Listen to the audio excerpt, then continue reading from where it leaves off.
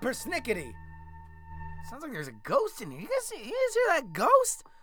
I gotta find out once and for all. I'm gonna pull out this Ghost Vision Viewer app that I got on iTunes that Andrew Main made. You know, it's got a radar that maps out points in space, tells you of a highly improbable and potentially paranormal events taking place, an imager, a word generator, a PK detector, an arrow, and a yes or no. Yeah, that way ghosts can tell me yes or no, give me advice on my life. You know, there's no credible evidence that the paranormal has ever existed, but you can be the first. You can be armed to the teeth with the Andrew Main Ghost Vision Viewer. Find it on the iTunes store or go to andrewmain.com/ghostvision to see a demo. Bandwidth for the Weird Things podcast provided by WiredTree. For sites of any size and world-class customer service, head on over to wiredtree.com.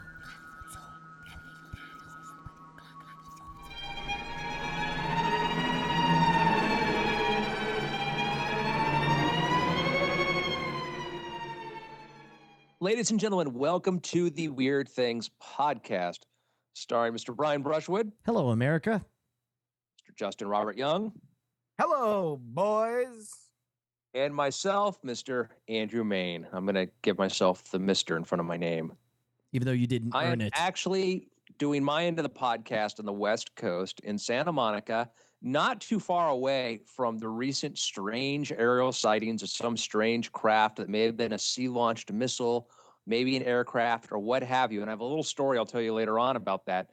But that's why I sound a little bit funnier, more funny than usual, because things sound funny on the West Coast. You do sound a little bit warbly, like you're about to sell us Geritol or oatmeal or something. Yeah. So you've been out on the left coast for too long, Andrew. It's starting to corrupt you. Hey, I'm open to that corruption, all right? Yeah. So a week ago, I was with a friend, and we're out walking along the overlook where you could see the ocean. And we see a strange light that the best thing we could say out over the ocean, way out there, a little bit hazy. If I were to say it looked like it was hovering, that would be an accurate description to say this light looked like it was hovering. It wasn't moving left or to the right, and it was out there hovering, kind of bright. And way out over the ocean, though, too far, it would appear to have been a helicopter. Okay. So we stop, and we're looking at this light.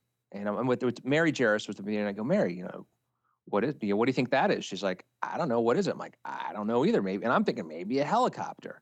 We're looking at this thing. We stop. We watch for like minutes go by, and this thing is still just hovering there. And I'm like, all right. I pull out my iPhone. I open up my little app for my astronomy app and pull up the stars. And I look, and you're fully and I see expecting that, like, it's going to Jupiter turn out and to be Venus are supposed to be in the same area of the sky, near that area of the sky. And I'm like, I guess it's Jupiter. It's just looking really, really bright. It's like, okay. Then it moved. It looked like it got bigger. Like, all right. So maybe this isn't Jupiter. And I felt real smart because I thought it was, and then it turned out that it wasn't. And we're sitting there watching it. And any theories, guys? As far as what it was? Yeah. My theory right now is that any movement that you saw was the clouds moving or your frame of reference shifting, and that it getting larger was an optical illusion. That's my guess. All right, Justin? I think that it was probably, I don't know, maybe an aircraft carrier, or was something out there in the ocean. It was in the sky, and that's not a bad, sometimes people look out on the horizon. It can be hard to tell, and you can get, lens, you can think, things could blend. I'd have Mary describe it, but she's in Minnesota right now, executive producing the Kendra show. So she's in, neck high snow. So she's snow blind. Chronicling Hank Baskett's every move in Eden Prairie, Minnesota. But we were talking about it there, and like, I'm the guy, like you guys, like I'm a skeptic, and I like to have the answer. And I was so proud of myself, like, it's Jupiter. And then it got really bright. And I'm like, all right, so it's not Jupiter. And my helicopter theory didn't make any sense because it's so far out there. And it was a moment of just genuine, I did not know what it was. I was fascinated by this. And It wasn't the Fortunately- space station, was it? Because sometimes you'll hit it just right and you'll be able to see it. What's that? Yeah, oh, for sure. So she was patient enough to indulge my curiosity, so we stayed there and we waited for like another 5 minutes. I was gonna say, Okay. this is the smash cut to 3 days later. You're both in the same clothes as Andrew feverishly paces up and down the boardwalk. He's got like a That's kind of- notepad. He's tearing off pages. It's like, well, it can't be that. We just proved It is- that. He has like this inner monologue that spills over into conversation with random passersby. Like, I thought it was a star, but it wasn't a star. I can't imagine. It's a submarine. Do submarines float? Have you ever seen a floating submarine, sir? It turns Sir, out- where are you going? It turns out this is how homeless people are minted. They turn off, they start off as normal, upright citizens, and then they see something that explodes their brains. Then I'm on the 3rd Street Promenade, sleeping in the chair, panhandling for change. Yeah, but totally possible. Totally We never did possible. find out what it was. $1, please. $1, please. Submarine in the sky. I did find out what it was. Okay, thank So we God. waited. It got brighter and brighter and brighter. And finally, we realized what this was. It was an airplane coming in far off from Asia, probably, across the ocean, and heading on a route straight towards Santa Monica before it changed its route a few minutes out to LAX. Huh. So My It was first just- guess when you were describing what was happening was a fireball that would eventually kill us all. all right. Sorry. You're going. Sorry. So diverting to LAX, but that's so crazy. I guess you never think of it like that. I mean, you've been out to Santa Monica a lot. Mary lives out there when she's not Kendraing all over the place. Where? I mean, she ever seen anything like that before, or was that rare? Well, you see aircraft, from Santa Monica, which is the Santa Monica Pier, and that was part of the view, which is like probably one of the most prominent things you'll see in film and TV. I watched you'll see that in a South Park episode, you'll see that in a cop show, you'll see that all the time from that area. That's where we were. You see aircraft coming in all the time into LAX, but at an angle. Yeah. And you can clearly see their flight paths. But this was a plane just coming straight over the Pacific Ocean from Hawaii or what have you, and its route just took it. So you watched this thing, we watched this thing for 10, 15 minutes, just coming straight at you. Well, and even because as of it the gets lights, closer, because of the fog, it just looked like it was hovering in one place. even And- as it gets closer, it's amazing because if you look at a plane head on, it almost looks like that stereotypical floating flying saucer image that you Oh, see yeah. with lights sure. flying straight at you. And because it's coming at you, it just looks like it's hovering there, or especially like around, this was close to sundown, right? This was after, but I know exactly what you're talking about, where you get that, you can almost sometimes you get the fuselage and the wing will create what looks like a curve. Right, exactly. The wing, you see the wings all the way across, and you see the bulge in the middle, and it ends up looking like that prototypical floating flying saucer. So jump cut a few days later, and weirdthings.com, our news site in the news around the world, was talking about this mysterious contrail seen off the shore of LA. Yes. Was it on the same day? Referred to by the CBS LA copter that captured the contrail as a mystery missile.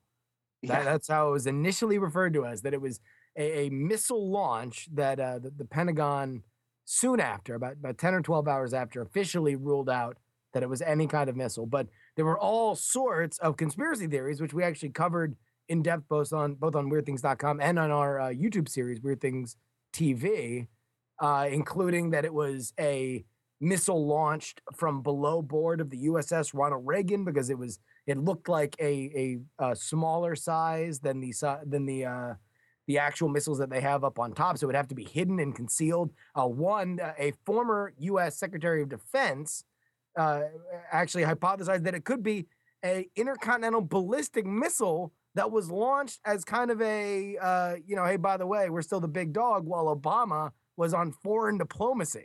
That was actually something that was repeated by a former, head of military. Wow. Yeah.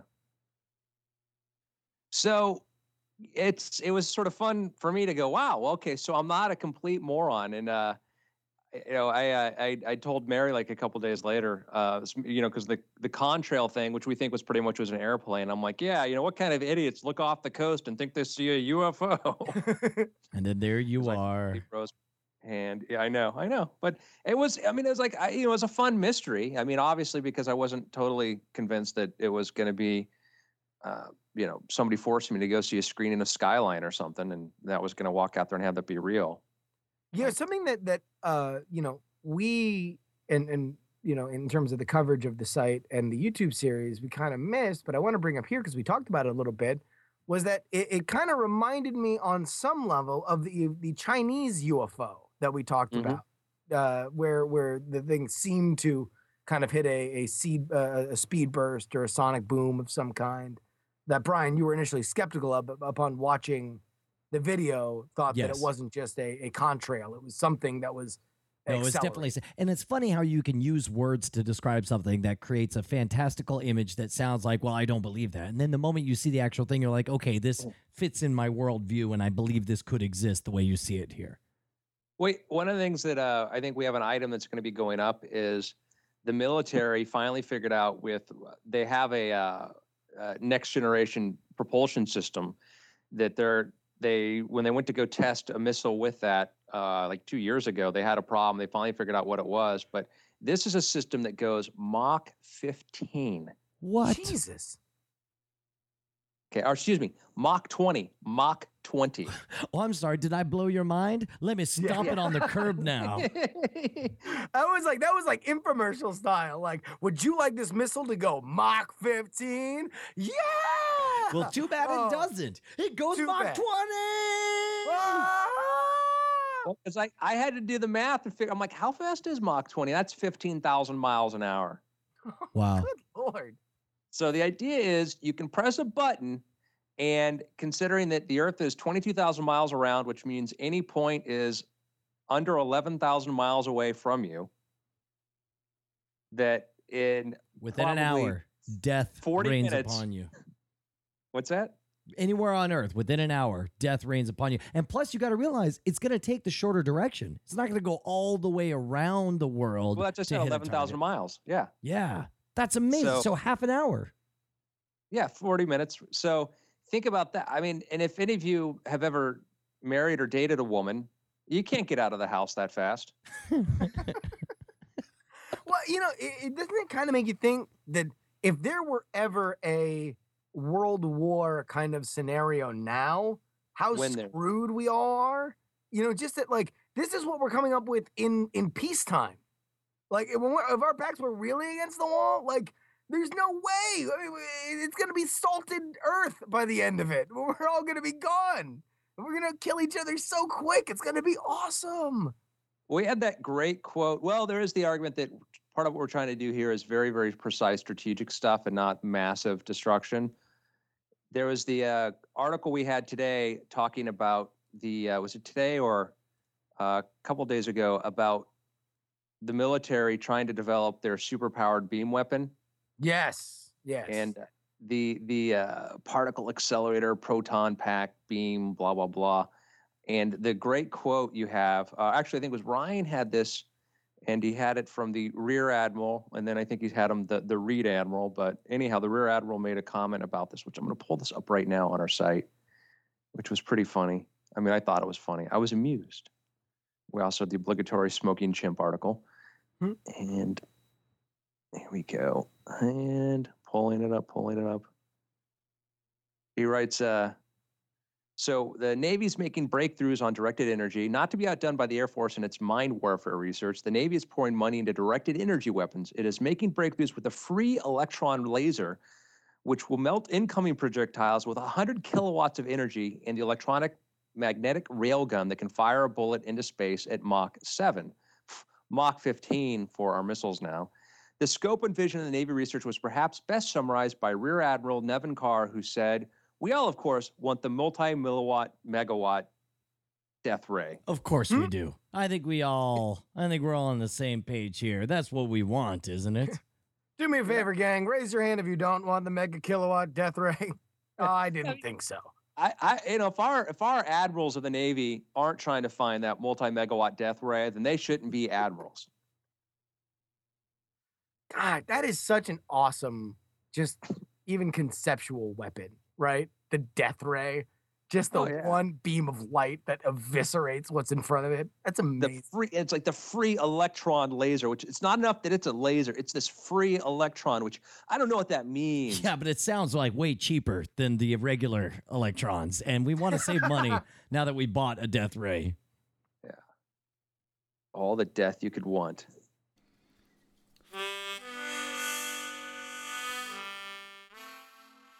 Some men are willing to just let life's mysteries pass them by.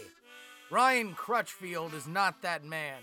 He's a new writer for WeirdThings.com, and his passion overflows into every syllable that he puts down on that screen for your eyes to feast upon. Nom, nom, nom. The eyes eat information as your brain sings in delight. Thanks to Ryan Crutchfield. Follow him on Twitter, RC6750. That is RC6750. Crutchfield. Yeah. All right. Brian? Andrew? Have you been watching this show called The Walking Dead? I'm sorry, The Walking what? Walking Dead. The Walking Dead. It's about extremely sleepy people who are dead on their feet, I assume. Yeah, I think that could describe it. That's one metaphor that will apply here. No, dude, I love The Walking Dead. And if in fact, longtime listeners of the show will remember that was one of my first picks for our book club was The Walking Dead.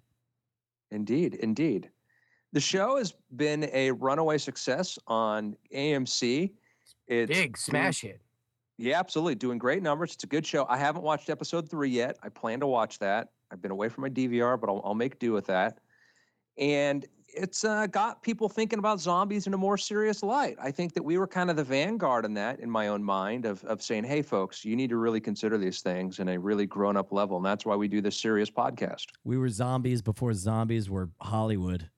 And it's exactly. Like now we run into zombies. I do feel like we were kind of, we set up camp in Camp Zombie before everybody else started moving in like Woodstock. You know what's disappointing is now, like the other day I was at a bar and across the room I saw a zombie and he was wearing sunglasses and he just acted like he just shambled right on by. And I was like, you don't remember when we were, all right.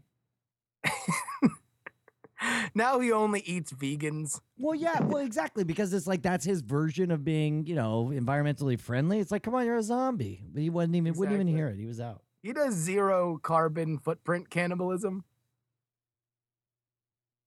No, in all seriousness, I mean, if you have not watched The Walking Dead, and shame on you for 6 months if you have not, it is the number one 6-month curse on you. Exactly.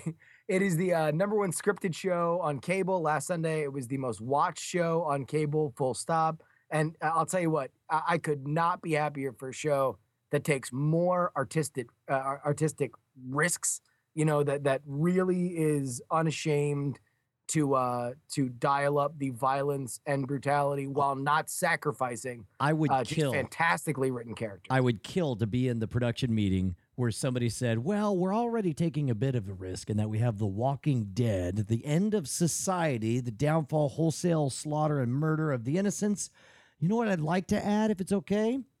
A racist who uses blatantly racist language in the show. Can we just throw that in there? I didn't pick up the racism. No, very, very subtle. Michael Rooker, who is our guest on NSFW this week, he and that one was a couple weeks ago as well. My stepdad, my new stepdad, and please listen to the podcast to get that full joke. But he plays Merle Dixon, who is, I'll tell you what, when you begin a series, when the first scene in your pilot is your main character taking the actions that need to be taken on a zombified, 3 or 4 year old girl, I think that pretty much all bets are off in terms of content. Well, here's the question then. So, Bri, we'll start with Justin, because usually we give... The zombie plague starts. Yes. You go over to your mom's house, Okay. and your mom's infected. All right. All right. Okay. Do you A, just lock the door and leave? B, couple taps to the head with a gun? All right. C, contain her, take care of her, hope for that miracle cure? Or D, something I haven't thought of? D. All right, hold on. Finally, I've got D. D is you lock her in the room and make her watch every podcast you've ever done and say, "Do you have time now, Mom? Do you have time now?" Mother, do you have time for my artistic indulgence? Well, I guess the question is, how far along in the zombie apocalypse are we, and has communication totally broken down? Because I think my willingness to hold out for a cure, which of course, all of my instincts in terms of understanding what a zombie apocalypse is, says that there is no cure. I mean, do you guys remember any kind of zombie fiction on any level where cures played a part? I mean, the only thing I remember in terms of popular culture is I Am Legend, the movie, Yeah. not the and then the most recent movie. You know, not the Omega Man. I never have. Yeah, the and book, and then the Omega Man, and then yeah. Okay. But I've seen cures for vampirism. There have been ones like Daywalkers recently had a cure scenario for, but I don't think I've ever seen like we just and then likewise 28 days later had a different take where they weren't really zombies, they were living humans infected with the rage virus, and I would imagine you could have a cure to that. Well, Walking Dead does the same thing too, right? No, Yeah. Walking Dead, they say they're dead and then they come back as zombies. Right. And Yes. spoiler alert, if you haven't read the comic book, the big twist, of course, is that anyone who dies comes back as a zombie. Which and who knows what they'll do with that in the series. But yeah, I don't know. I mean, my first instinct would be, this is just a lost cause. And if society has totally crumbled and we are at a point where there is no communication, there is no radio, there is no television, there is no internet, then, I think I just gotta, it is right now, the mother that raised me and took care of me would want me to live as long as possible. And if she is actively trying to murder me and bring down society, then I have to take care of her. I gotta remove the head or destroy the brain in the parlance of Shaun of the Dead. Even if you could just lock her in the house. I don't know if I want I don't know if I want on my conscience the fact that I could have ended the threat and she Murdered my killed mother. somebody. Yeah, I'm shocked, dude. Are you kidding me? There's no way I could put a bullet in my mom's head. I'm gonna keep her locked up. So you were gonna have that? The blood's gonna be on your hands if somebody else comes scavenging into your house and your mom, busts out the door and kills them? Yes, because that person was dumb to try to get into my mom's house and steal her stuff. And I'm not killing him. My mom is killing him. Broken down. Maybe they're looking for shelter. They're trying to escape other zombies, and they think, wow, this is a very, very well kept house with a gate in front and lockable doors. Spray paint a warning. Yeah, you know what? I will. I'll put. What if it's dark? Are you saying that the zombie apocalypse will be well illuminated? Oh God! Yeah. Well, if you chain the house from the outside, okay, if you chain it up from the outside and you put, hey, listen, zombies inside. What else can you do, man? It's a crazy world. What should I also run out and mark every tree that I suspect a zombie leaned up against? I'm saying that your family in a zombie apocalypse is humanity. You are saving humans. That is your allegiance, not anything else that's there before. This is your mom, so I know. Well, she's and again, if there is any hope that here's the rule. Here's the rule. You are obligated to kill zombies. You are not obligated to kill any one particular zombie unless that one is attacking you. I assume she's just doddering around. She's not necessarily attacking me, Andrew. No, she's just in the house. You show up to the house, she can't figure out how to open up the door, and it's like, brain, and you're like, oh. This is not an immediate threat type slam scenario. that door shut. what do you do? I can't leave her like that. I So can't. what does that mean? I gotta destroy her. I gotta kill my mom. And you want me to say it? I'll say it. I need to kill my mom by any means necessary. Zombie mom is gone, and I think I will have made my peace knowing that I could have saved somebody else's life. All right. So Brian, with your family, you're gonna contain and protect. Oh yeah, yeah, absolutely. Well, So- yes. Do we need to have like some sort of card we carry around with us in the event of a zombie plague and list the different scenarios? If it's we're dead and come back alive as zombies, please kill. If As- we're infected with a rage virus but containable, then contain and treat. As I understand it, in most principalities, you can just write that on the back of your license, and if they're able to get their license, then they'll read that. Yes. I think we need a movement. I think our listeners out there, I think we need to come up with, in case of zombie apocalypse, what to do. Yeah, Tattoo I it think to we your definitely need forehead. weird things ID cards. Yeah. We need zombie last rites or last zombification will and testament. Yeah, what's that called in medicine where you have that as far as like you do not resuscitate? Oh, Yeah. yeah. I'm sure there's I can't remember. Do the not name. dezombify. Yeah, everybody listening to this knows that term. Oh, and they're yelling at DZ. their iPod right now. They're yelling at the Idiots, mold. shut up! It's the Blurglerberg. All right, yeah, no, I definitely think that we do need that. But hold on, wait a minute. So wait, Brian, you contain your family. All right, let's say a member of your family Right. is zombified. So you're hanging out around there the entire time? 'Cause No. what's the point of containing them unless you're gonna be there to make sure that they're cured? I think the point is that I lack the initiative. I don't want the baggage of look, society's already gone to crap. I don't have any things anymore. All I have is my memories and my He has no ability to survive. podcast. He just Right. gets in front of his computer and no power, and he just starts doing. And I start crying, Messed and up as I'm for weeping nobody. there, You know, realizing that he certainly doesn't have Frame Rate, co-starring Tom Merritt, which just debuted on the Twit Network. right, Please and it's no subscribe on longer iTunes. one of the new and notable podcasts on iTunes because there is no iTunes, right? No. So I can't walk up to a zombie and say, "Please subscribe to Frame Rate" with me and Tom Merritt, available now on iTunes, where we review movies, television, and viral videos. So I've got nothing. All I have is my memories. I'll tell you what, the good news is that now all 4 Beatles are back.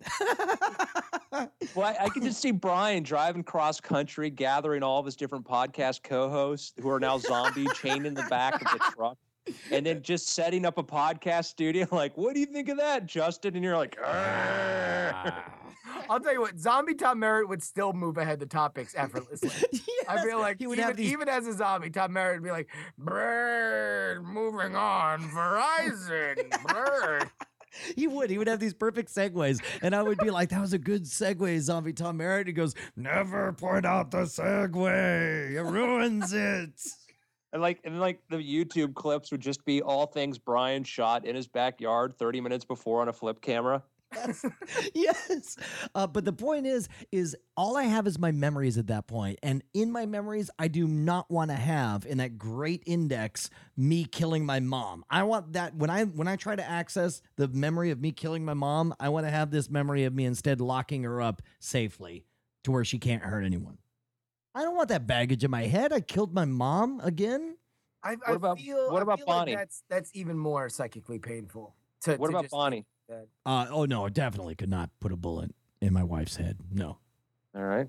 So What if she ate one of your kids? Oh, I hate you so much, Just Robert Young. I think that would bring it home. If my wife were to actually eat one of my children in front of me, it would make very real to me. And turned one of your kids into a zombie as well. So now you have one human kid and a zombie wife and a zombie kid. Do you let him go after the second one? No, before you put know a what? bullet in their I head? still have one. As long as I have a living kid, my priority is to GTFO and just get away and whatever. That's my priority.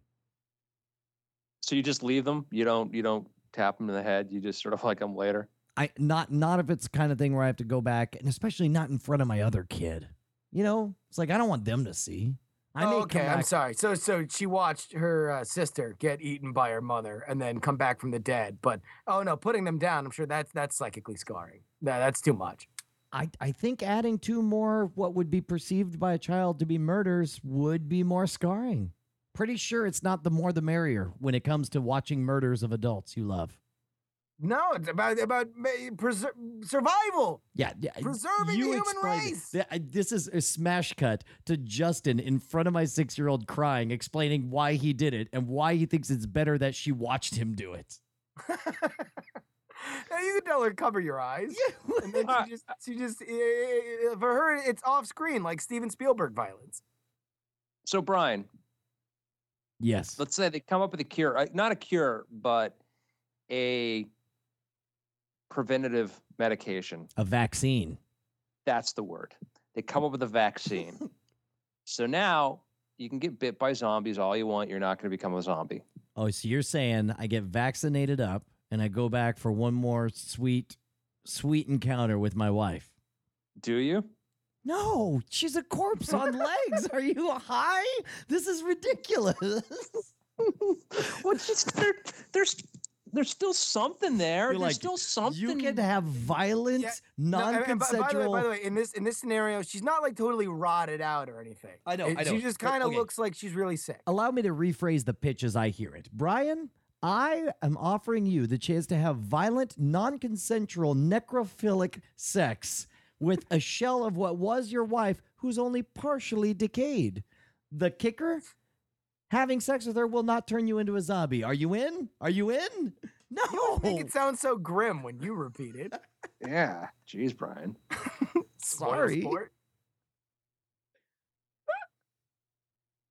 What if a scientist or somebody masquerading as one says, well, Brian, we think what could happen is that if you impregnate Oh my a God. female zombie, I thought the of this human and I thought fetus there's no way may he's going to go there. deactivate There's the human no way. system. I thought there's no way he's going to write this in. So you're saying You thought It's only you a hit the theory. basement, but It's you're only now- a theory, but we need Brian- somebody to try it. okay. Brian was led down to the basement, and he's like, "Oh my god! At least we're in the basement of this house of horrors." And then you look down, and you're like, "Wait a minute, is this a root cellar?" And then he is led down even further into the mole Okay. people catacombs, So where just he sits now to ponder his latest question. so just to wrap my mind around this, what you're saying is at this point I'm vaccinated against the virus. I Yes. have one surviving child, and there's a chance that impregnating the decaying corpse of my zombified wife could cause her Rage virus afflicted, Brian. Let's not rage be virus. gross. Okay.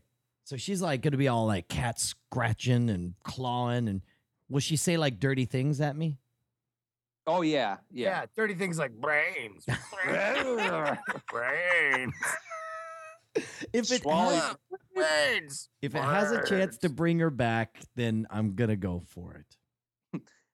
All right, here's the catch. It's not a scientist telling you. It's me and Justin. In which case, I put a bullet in both of your brains, and I'm done with this whole stupid issue. I'm out.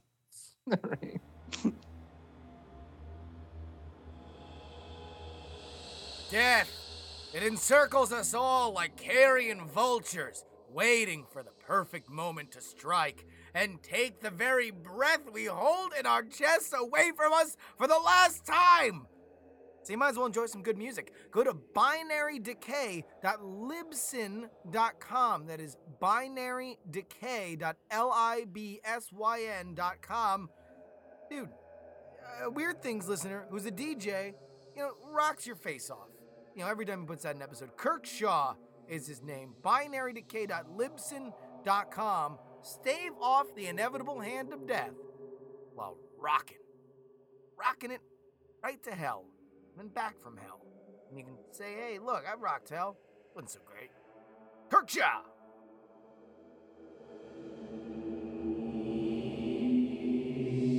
if you follow some of the stuff we cover on Weird Things, you know that we love crazy, weird science in all its forms. And it would appear, and I say appear, but it does appear that things are accelerating. Just today was news that scientists have been able to contain antimatter, antimatter hydrogen, for longer than we thought we could do it before. They actually were able to create 38 anti-hydrogen atoms and preserve them for more than 1/10 of a second, which That's may not sound like a huge. lot. That's but coming forever. from where we were before, No, that's kind of a big deal. That's gigantic deal. Yeah. 1/10 of a second is each one of us could measure 1/10 of a second and could go, In oh, fact, yeah, got I it. know for sure from my Casio wristwatch, I could tap a button twice fast enough to be under 1/10 of a second, like did it like that. So now that we've passed, this is a pretty big mark here, which our ability to do that, we're understanding more and more how these things can be contained. We're getting to the point where we can start to do experiments. The idea in the not too distant future, we could actually produce this or contain it long enough to use it as a fuel source. And the reason why antimatter is an attractive fuel source is it's one thing to have a large amount of energy, to have, let's say, a nuclear reactor or some other power source that provides you a tremendous amount of energy. It's another thing to take energy and to be able to contain it and travel with it in a very, very small package.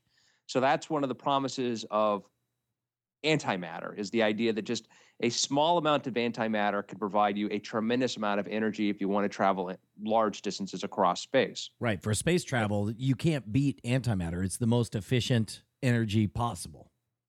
That we know of for sure, and we're getting spend closer. A tremendous amount of our energy. Half the energy is just lugging. Look at this space shuttle. How ridiculous they have to burn so much fuel to take that much fuel to shoot you up into space. For sure. We had another interesting article came out about a new idea on how to cloak space-time using metamaterials to apparently allow you to travel in front of somebody without them knowing you were there, by changing the way a light wave gets passed through and slowing down part of it and letting it speed up, which you'd have to build a tunnel the size of the Earth to take advantage of that effect. But that's kind of a cool, crazy thing. There's another thing. We're going to have CERN is going to have another big project, which may be able to detect if there are other dimensions, to prove that there are other dimensions next year. How would you prove, like capital P, prove that there are other dimensions? Because right now all we have is math. Like that's what fixes the equations. Well, the idea would be to look at the way certain particles, in this case, I think protons, collide, and to try and see if there's extra amounts of energy or if things are happening that would only be explained as if you had smashed it apart and was proof of some theory involving extra dimensions. So the idea is that basically there is some sort of effect. There's some sort of physical property you'd be able to observe by doing high-speed collisions. What's next? What's going to happen next? Let's just wild card theories here. Just tell me what you guys think. Just what could be the next thing that comes along, the next big thing, the next big phase shift. And we've had these things happen before, from relativity, quantum physics. I actually know this one.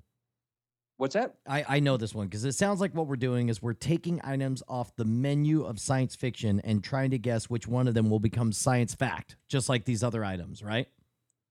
Sure. I think it's definitely going to be artificial intelligence. I think we are seeing explosive growth, and I think in 10 years, your pocket phone will talk to you. Like you'll have a personality and a name for it, and you will Star Trek style say, telephone. And he says, yes, sir. And you say, find me that Chinese restaurant. It has its own personality, but we still call it telephone. That's what I do because I'm a big fan of irony, Oh, okay. Yes. And So, he actually sounds like Alexander Graham Bell. He was like, yeah, hello, Watson, are you there? That's the way he always responds whenever I say telephone. It's actually Alexander Graham Bell toward the end of his life. So you're like, telephone, hello? I can't quite hear you. See, and that's how it covers up the fact that speech recognition is still not so great. He's just like, say again, Watson. But I think that's going to be the most explosive growth in the next 10 years. Justin? I want to build on something we talked about just a few minutes earlier and say that it's going to be some sort of massive paradigm shifting energy breakthrough. If this involves me having sex with the corpse of my wife, I swear to God. I'm glad you brought it up, Ryan, so we didn't have to mention it again.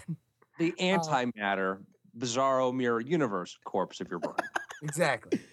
Who has blue skin? I think that we're, that's the thing that we can't see coming that could pop up around the bend for me in my worldview. That all of a sudden, just how we think of energy could be completely redefined, and whether it be, what we've done, what Craig Ventnor's doing with, like, shifting what if we can turn algae into usable fuel and stuff, just that whole entire everything. I mean, we've built empires based on how we can get, how we can move things from point A to point B and how much energy we have to expend. Yeah, and just to clarify just a little bit, like what Craig Vintner's doing, because we brought him up before, and we've got some emails from people who've talked about, oh yeah, so and so is doing this too. He's doing what's called third generation biofuels. First generation's basically just go take that sawgrass, that ethanol, whatever, turn it into fuel. Second generation is to take things that are high yield and breed them to try to breed the better strains to make them much, much more efficient at energy production. Third generation is to go in there, radically change the DNA, pull in DNA from other organisms, put them in there. So instead of having it consume 3 molecules of carbon dioxide, have it consume 1,000 times that and produce 100 times the output in hydrocarbons. But I think that's the thing that could change that, within our lifetimes, that makes our physical reality so much completely different between that kind of stuff or the antimatter stuff, if you want to look, even farther in the future, that all of a sudden the physical, me going to Hong Kong is like me getting on a bus and going down the street, which is, or in relative terms, already where we are compared to 100 years ago. Yes. But I think, we tend to forget that these kind of jumps, come in leaps, not, tippy toe steps. And I think that we could see, my guess is that we see one of those big major jumps before we all die. When there was a Robert A. Heinlein book, Friday, that was one of the first Heinlein books that I ever read. And in it, ships were powered by what they called shipstones. And there was maybe a paragraph kind of because you got to progress the story at some point. So he just sort of did this hand waving, like, well, essentially they figured out that when it comes to energy, the sky is practically raining soup if you just know how to collect it. And that's what shipstones were. And I always thought that was a cop-out, but it also occurred to me that that's how it will be when we actually do have a revolutionary shift in energy. It'll be the kind of thing that we can't possibly even imagine at this time. And it'll be so revolutionary and so all-encompassing that it might as well be these magic shipstones. Yeah. Where you at, Professor Maine? I don't know how to articulate it, but my gut feeling, which is really not worth anything, is I think that as computational powers increased and our ability to deal with larger, more complicated systems has increased, it used to be that to have a really complete physics theory, a guy could walk around and have it in his head or her head. A really, really smart person who understood things like tensor equations, which I don't, could sit down on a blackboard, explain to you relativity. That's what made relativity so great. It was a simple little formula for really smart people to explain how a lot of different things would happen, what would happen, the energy potential X, and that's why there was just this explosion in physics when Einstein was able to figure out this formula to explain the difference in the relation between energy and matter.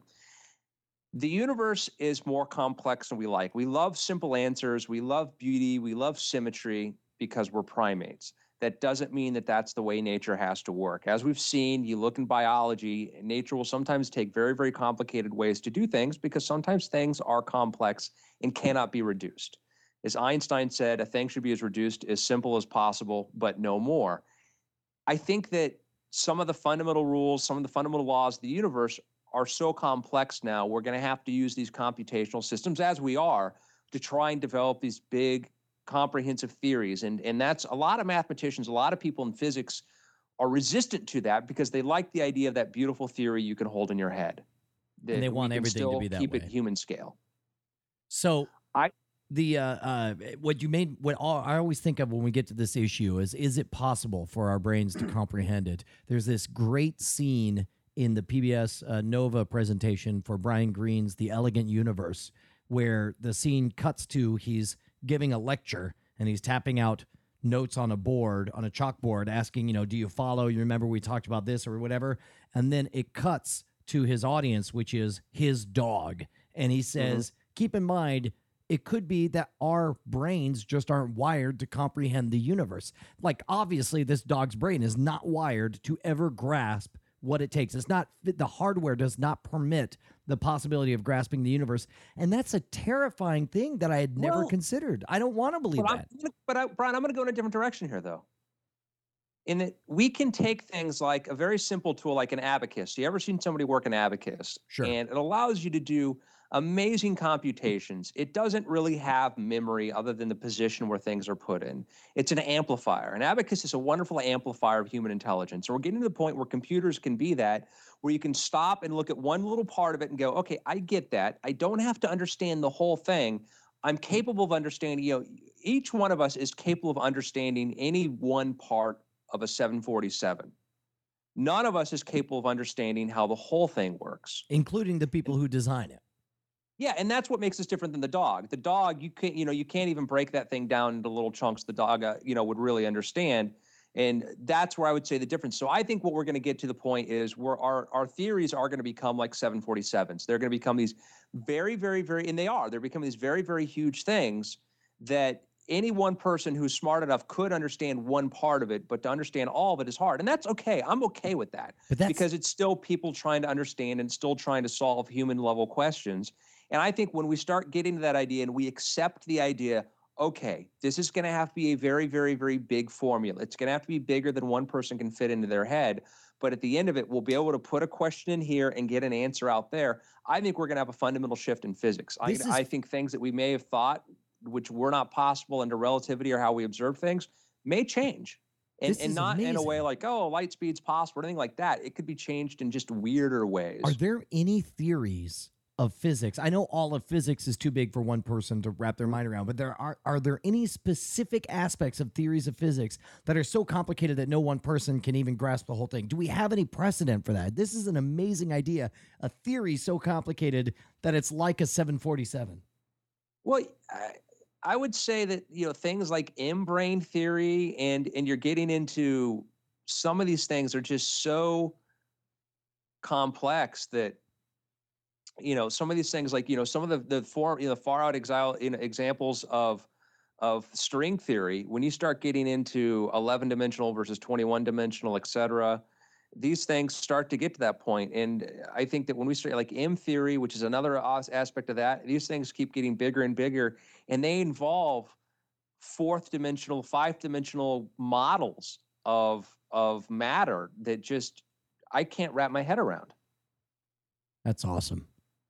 So I would say that, we're going to get to, I think that we're going to have to get to that point. We're going to have to say, okay, it's okay, where my theory is going to be a million lines of a million. And the problem is there is this resistance. People want to go back to Plato and these simple sort of solids and circles and whatever. And they want this very, very simple, elegant little thing, like a little, heliocentric or, geocentric universe. But we have to abandon that and have to say that, like you're saying, is that this scale of the universe is beyond the unassisted human brain. Right. And when we do that, it's kind of like you look at a video game and the entire system from the person who builds parts of the processor chip to the software to the character modeling and the animation to the storytelling or stuff. You play a video game, you get this virtual experience. There's no possible way any one person could know all of that, but there's no doubt that the video game works and that it functions because we all buy our copies, we put it in our computers and we play it. And likewise, to have a theory that does that, like clearly it predicts things accurately for what's going to happen in situations A, B, and C. Yeah, and I think a capable programmer, somebody who's a polymath, is capable of understanding any one element of that, but not the whole thing, and that's fine. It's when you can't even understand the elements, which that gets to be the next step. That's when it gets really scary. In the future, this will be our national anthem. Also, in the future, dudes and bros will form a hybrid creature, which will advance level by level until they are finally at the level of our listener spot buyer, Dude Bro 9000. 9,000 levels of hybrid Dude Bro has finally brought us to this creature who's traveled back in time and supported the podcast. Thanks to you, Dude Bro 9000, we finally know not to give up on science, culture, religion, government, society. He has a Twitter, East Meets NW, or you can follow his blog, eastmeetsnorthwest.livenetnation.com. Dude Bro 9000, yeah!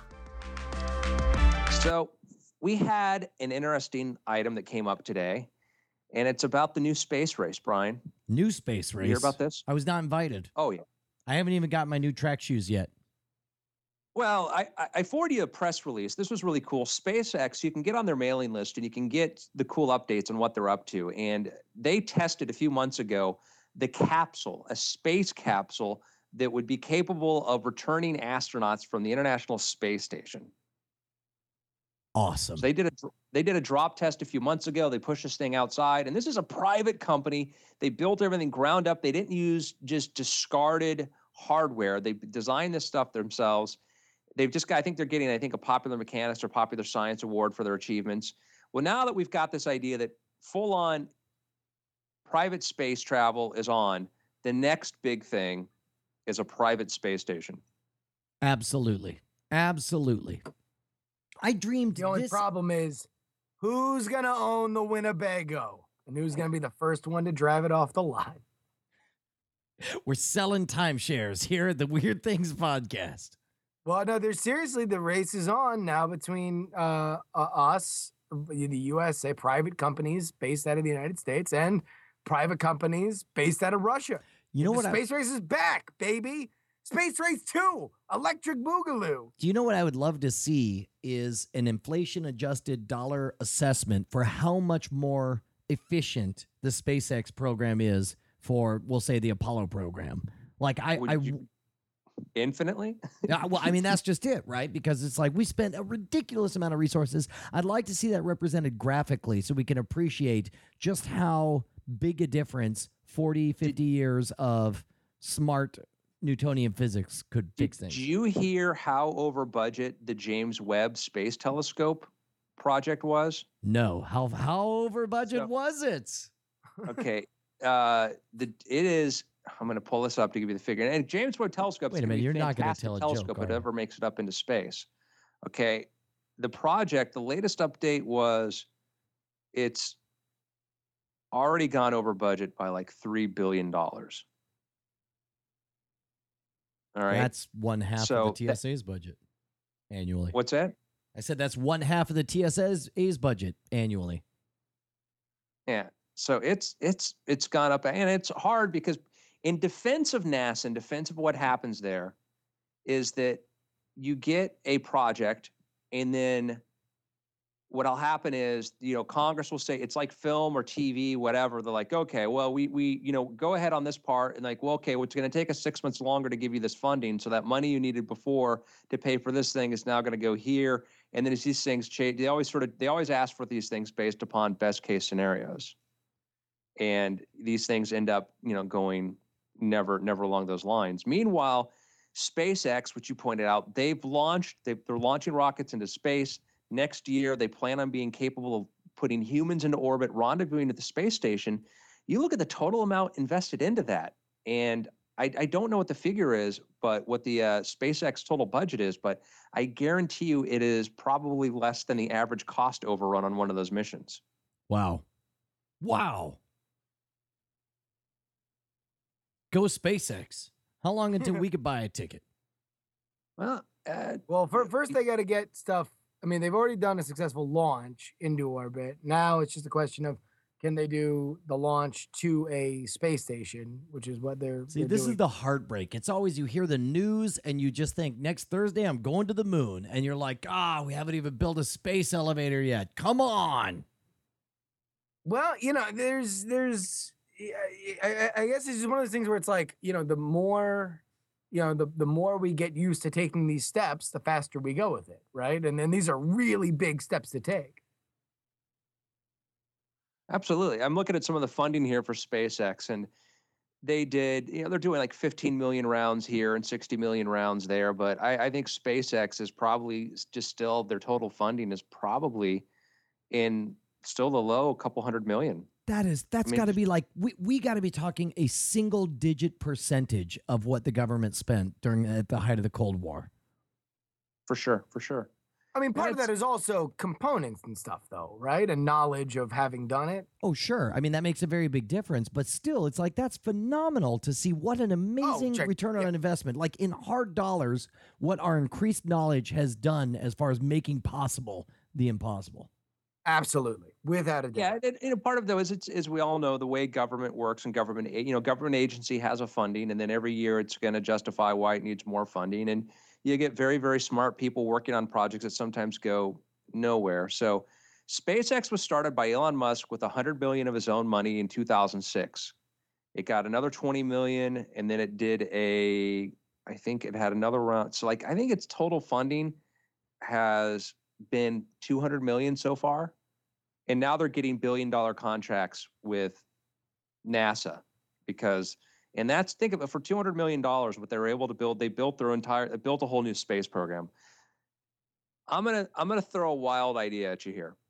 This is, I assume, the right venue for wild ideas. Go ahead. Yeah. How long before BP or Exxon decides to say, hey, we want to buy a space mission because we want to launch some probes into some asteroids to see what they have on them? Dude, the sooner the better, because that's where the money's at. Did you not see Moon? It was all about the helium-3? Yeah. That's where the money's at. I'm going to forget the Benjamins, I'm going to be taking fistfuls of helium-3 and throwing them in your face in the future. Sure enough. Making it rain with helium-3. That's right. Helium-3 rated all up in this bitch. So we saying within the next 5 years?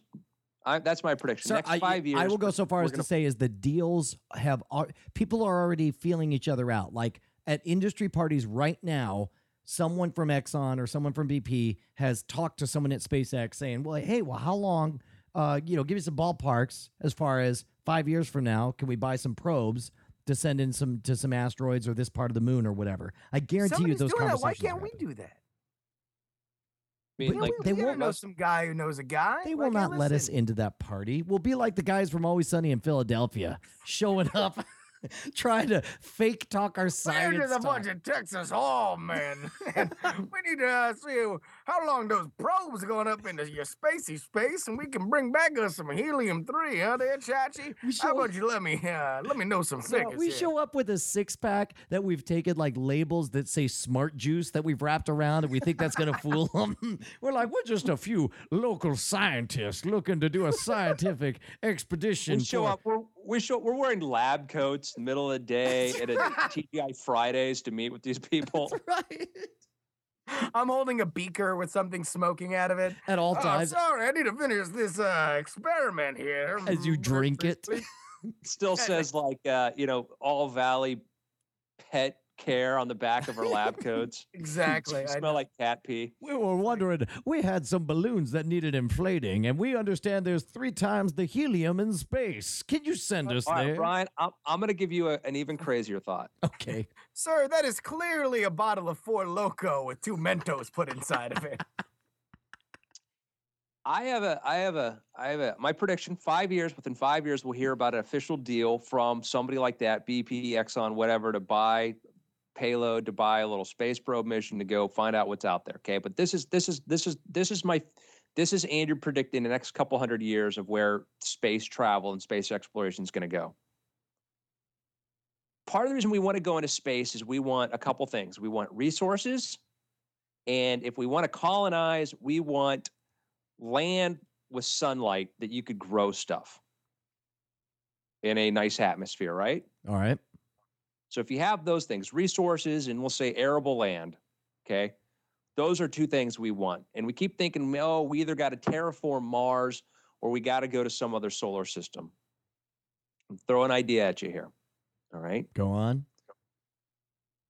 when we start doing things out in space on a bigger scale, start building, let's say, large, huge solar mirrors where you take big pieces of mylar that are thousands of miles across and you direct that sunlight, you've got an intense amount of energy you can do a lot of cool stuff with. Right.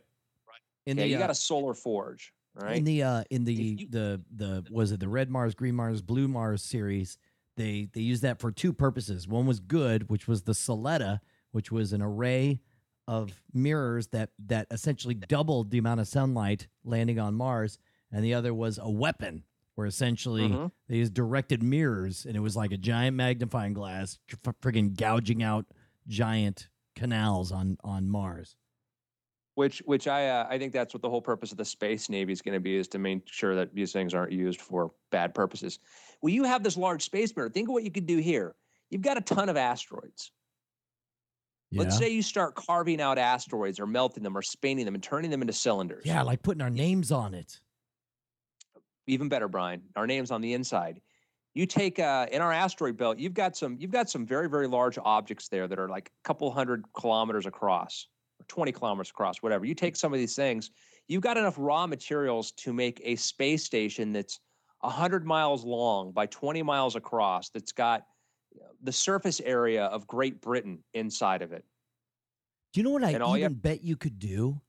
Is I bet if you had this kind of targeted thing, like you could blast the edge of different asteroids that would cause an explosion of gas, or because there's usually ice or something on them, that would it would actually propel all of these asteroids towards each other. You could take all these asteroids and essentially shoot lasers at all the bits to cause them to all conglomerate into a giant area that you make into a giant floating space land. Yeah, it's still going to be smaller than the moon. Yeah. Oh, you want to use the moon? Well, no, I'm saying is that if you took all the asteroids together in the asteroid belt, it's still going to be less than the total volume. It's bigger of the moon. than Justin's apartment. That's for damn sure. That's but Brian, imagine if you had a cylinder that was 100 miles long by had a diameter of 20 miles across. Oh, wait a minute. I see where this is headed. And you spun it. Yes. Okay.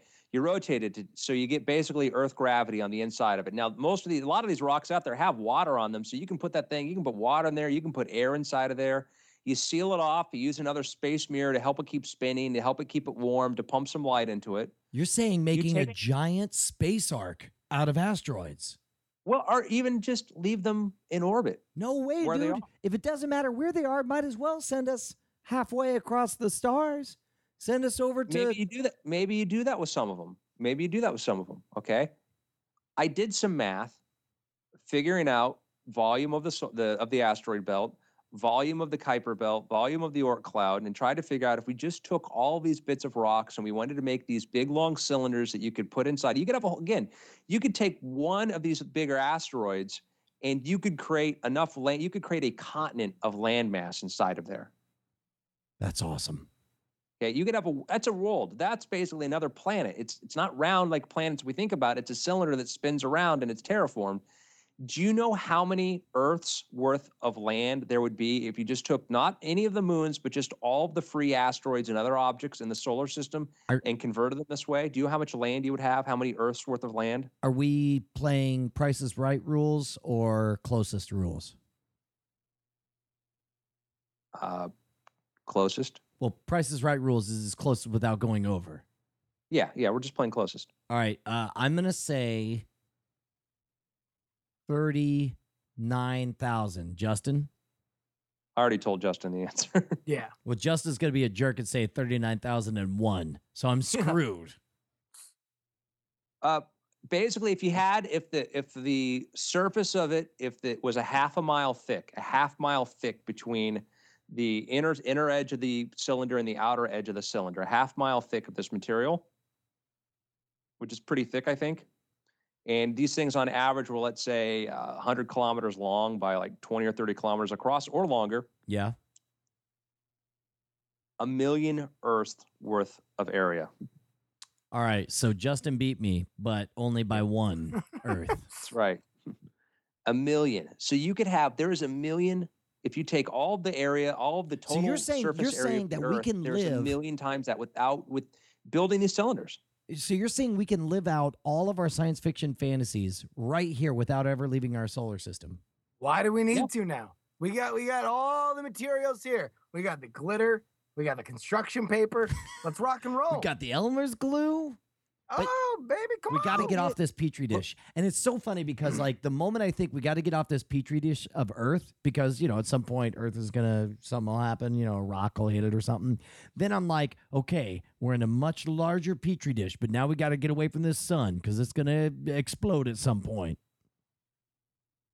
Well, at some point. We've got a little bit of time there. But certainly having these cylinders or having these sort of self-contained worlds makes things so much more. It's a strange thought because we've always sort of had this idea that maybe we terraform Mars, but then we really just got to get out there way, way beyond. But now we have this sort of the realization that if you just take the available matter we have, and this isn't some huge ring rolled or Dyson sphere or anything like that. This is sort of extrapolating the way we build things now and using technologies we understand, which 20 years from now, 30 years from now, 50 years from now, we're going to have technology we didn't think about now. And the energy comes from building these large solar mirrors, and we know how to do this. This is arguably really a space elevator level project. Yes. Yes. And maybe not even that. Maybe not even that. I mean, the physics of this is we were already building space stations, and this is just building bigger and bigger. We already building space stations and giving them artificial gravity by spinning them. When we did some of the Apollo tests and some of those tests, we can do that. We've done that. Now what we're going to do is just expand on that by we haven't built anything from stuff we found in space, but we start building things out of things we find in space, and we start using energy we get in space. What's the crazy exponential growth happens? What's the quote that once you're out of orbit, you're halfway to anywhere? Yeah. Like that would make this project not only possible, but almost trivial. If it was a case of tapping in a few lines of code, I mean, the big work would be the planning of it. If you could type in a few lines of code and a million mirrors can shift slightly and just cause giant rocks to move to form these things. I mean, I totally believe this. I'm totally down with it. Yeah. And so you think about this where it starts off where first we go to the asteroid belt because Mars and Jupiter, and there's a lot of stuff there. Then you start extending outwards, and you've got the Kuiper belt, and you've got a bunch of objects out there. The Oort cloud. Then you extend even further out to the Oort cloud, okay, which is billions of pieces of rock and comets, and you have all this material out there, and you just keep extending. That's what I mentioned this before in this podcast. We think of the solar system, we just think of that classic. Here's the sun, here's the earth, here are the planets, but there's just billions of objects out there that you could use and you could expand on. And when you start getting to the outer edges of the Oort cloud, you're already a light year away. What? The Oort cloud extends a light year out from the sun? That's the hypothetical outer layer. All right, I got a question for you guys. Shoot. It's a quarter of the distance to the next star. Which will happen first? And don't look it up. Which will happen first? And we'll take bets. And in a few years, we'll collect. Which is going to happen first? Our sun, I'll say, air quotes, explodes, essentially, does the red giant thing, the part where it destroys Earth. Or we run into the Milky Way collides with Andromeda. I'm going to go not.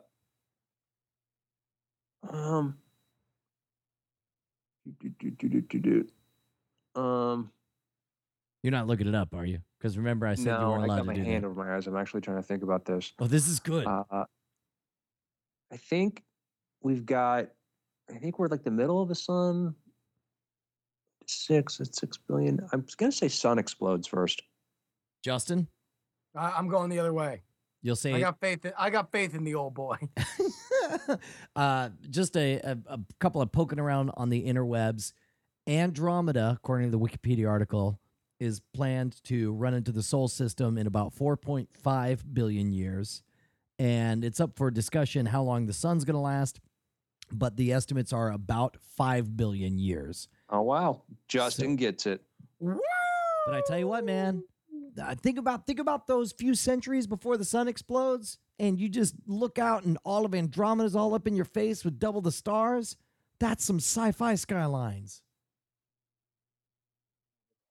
That's what Carl Sagan was talking about in that auto-tuned song when he says a still more glorious dawn awaits. He's talking about when Andromeda is about to run into the Milky Way. Not a sunrise, but a galaxy rise. That's right. With something 100 million stars. All of a sudden, I just want to hear that song now. There goes the neighborhood. Boom. What if they're jerks? Those freaking Andromedans. And we have a name of the podcast. Well, ladies and gentlemen, this has been an episode of Weird Things, and it certainly has been weird.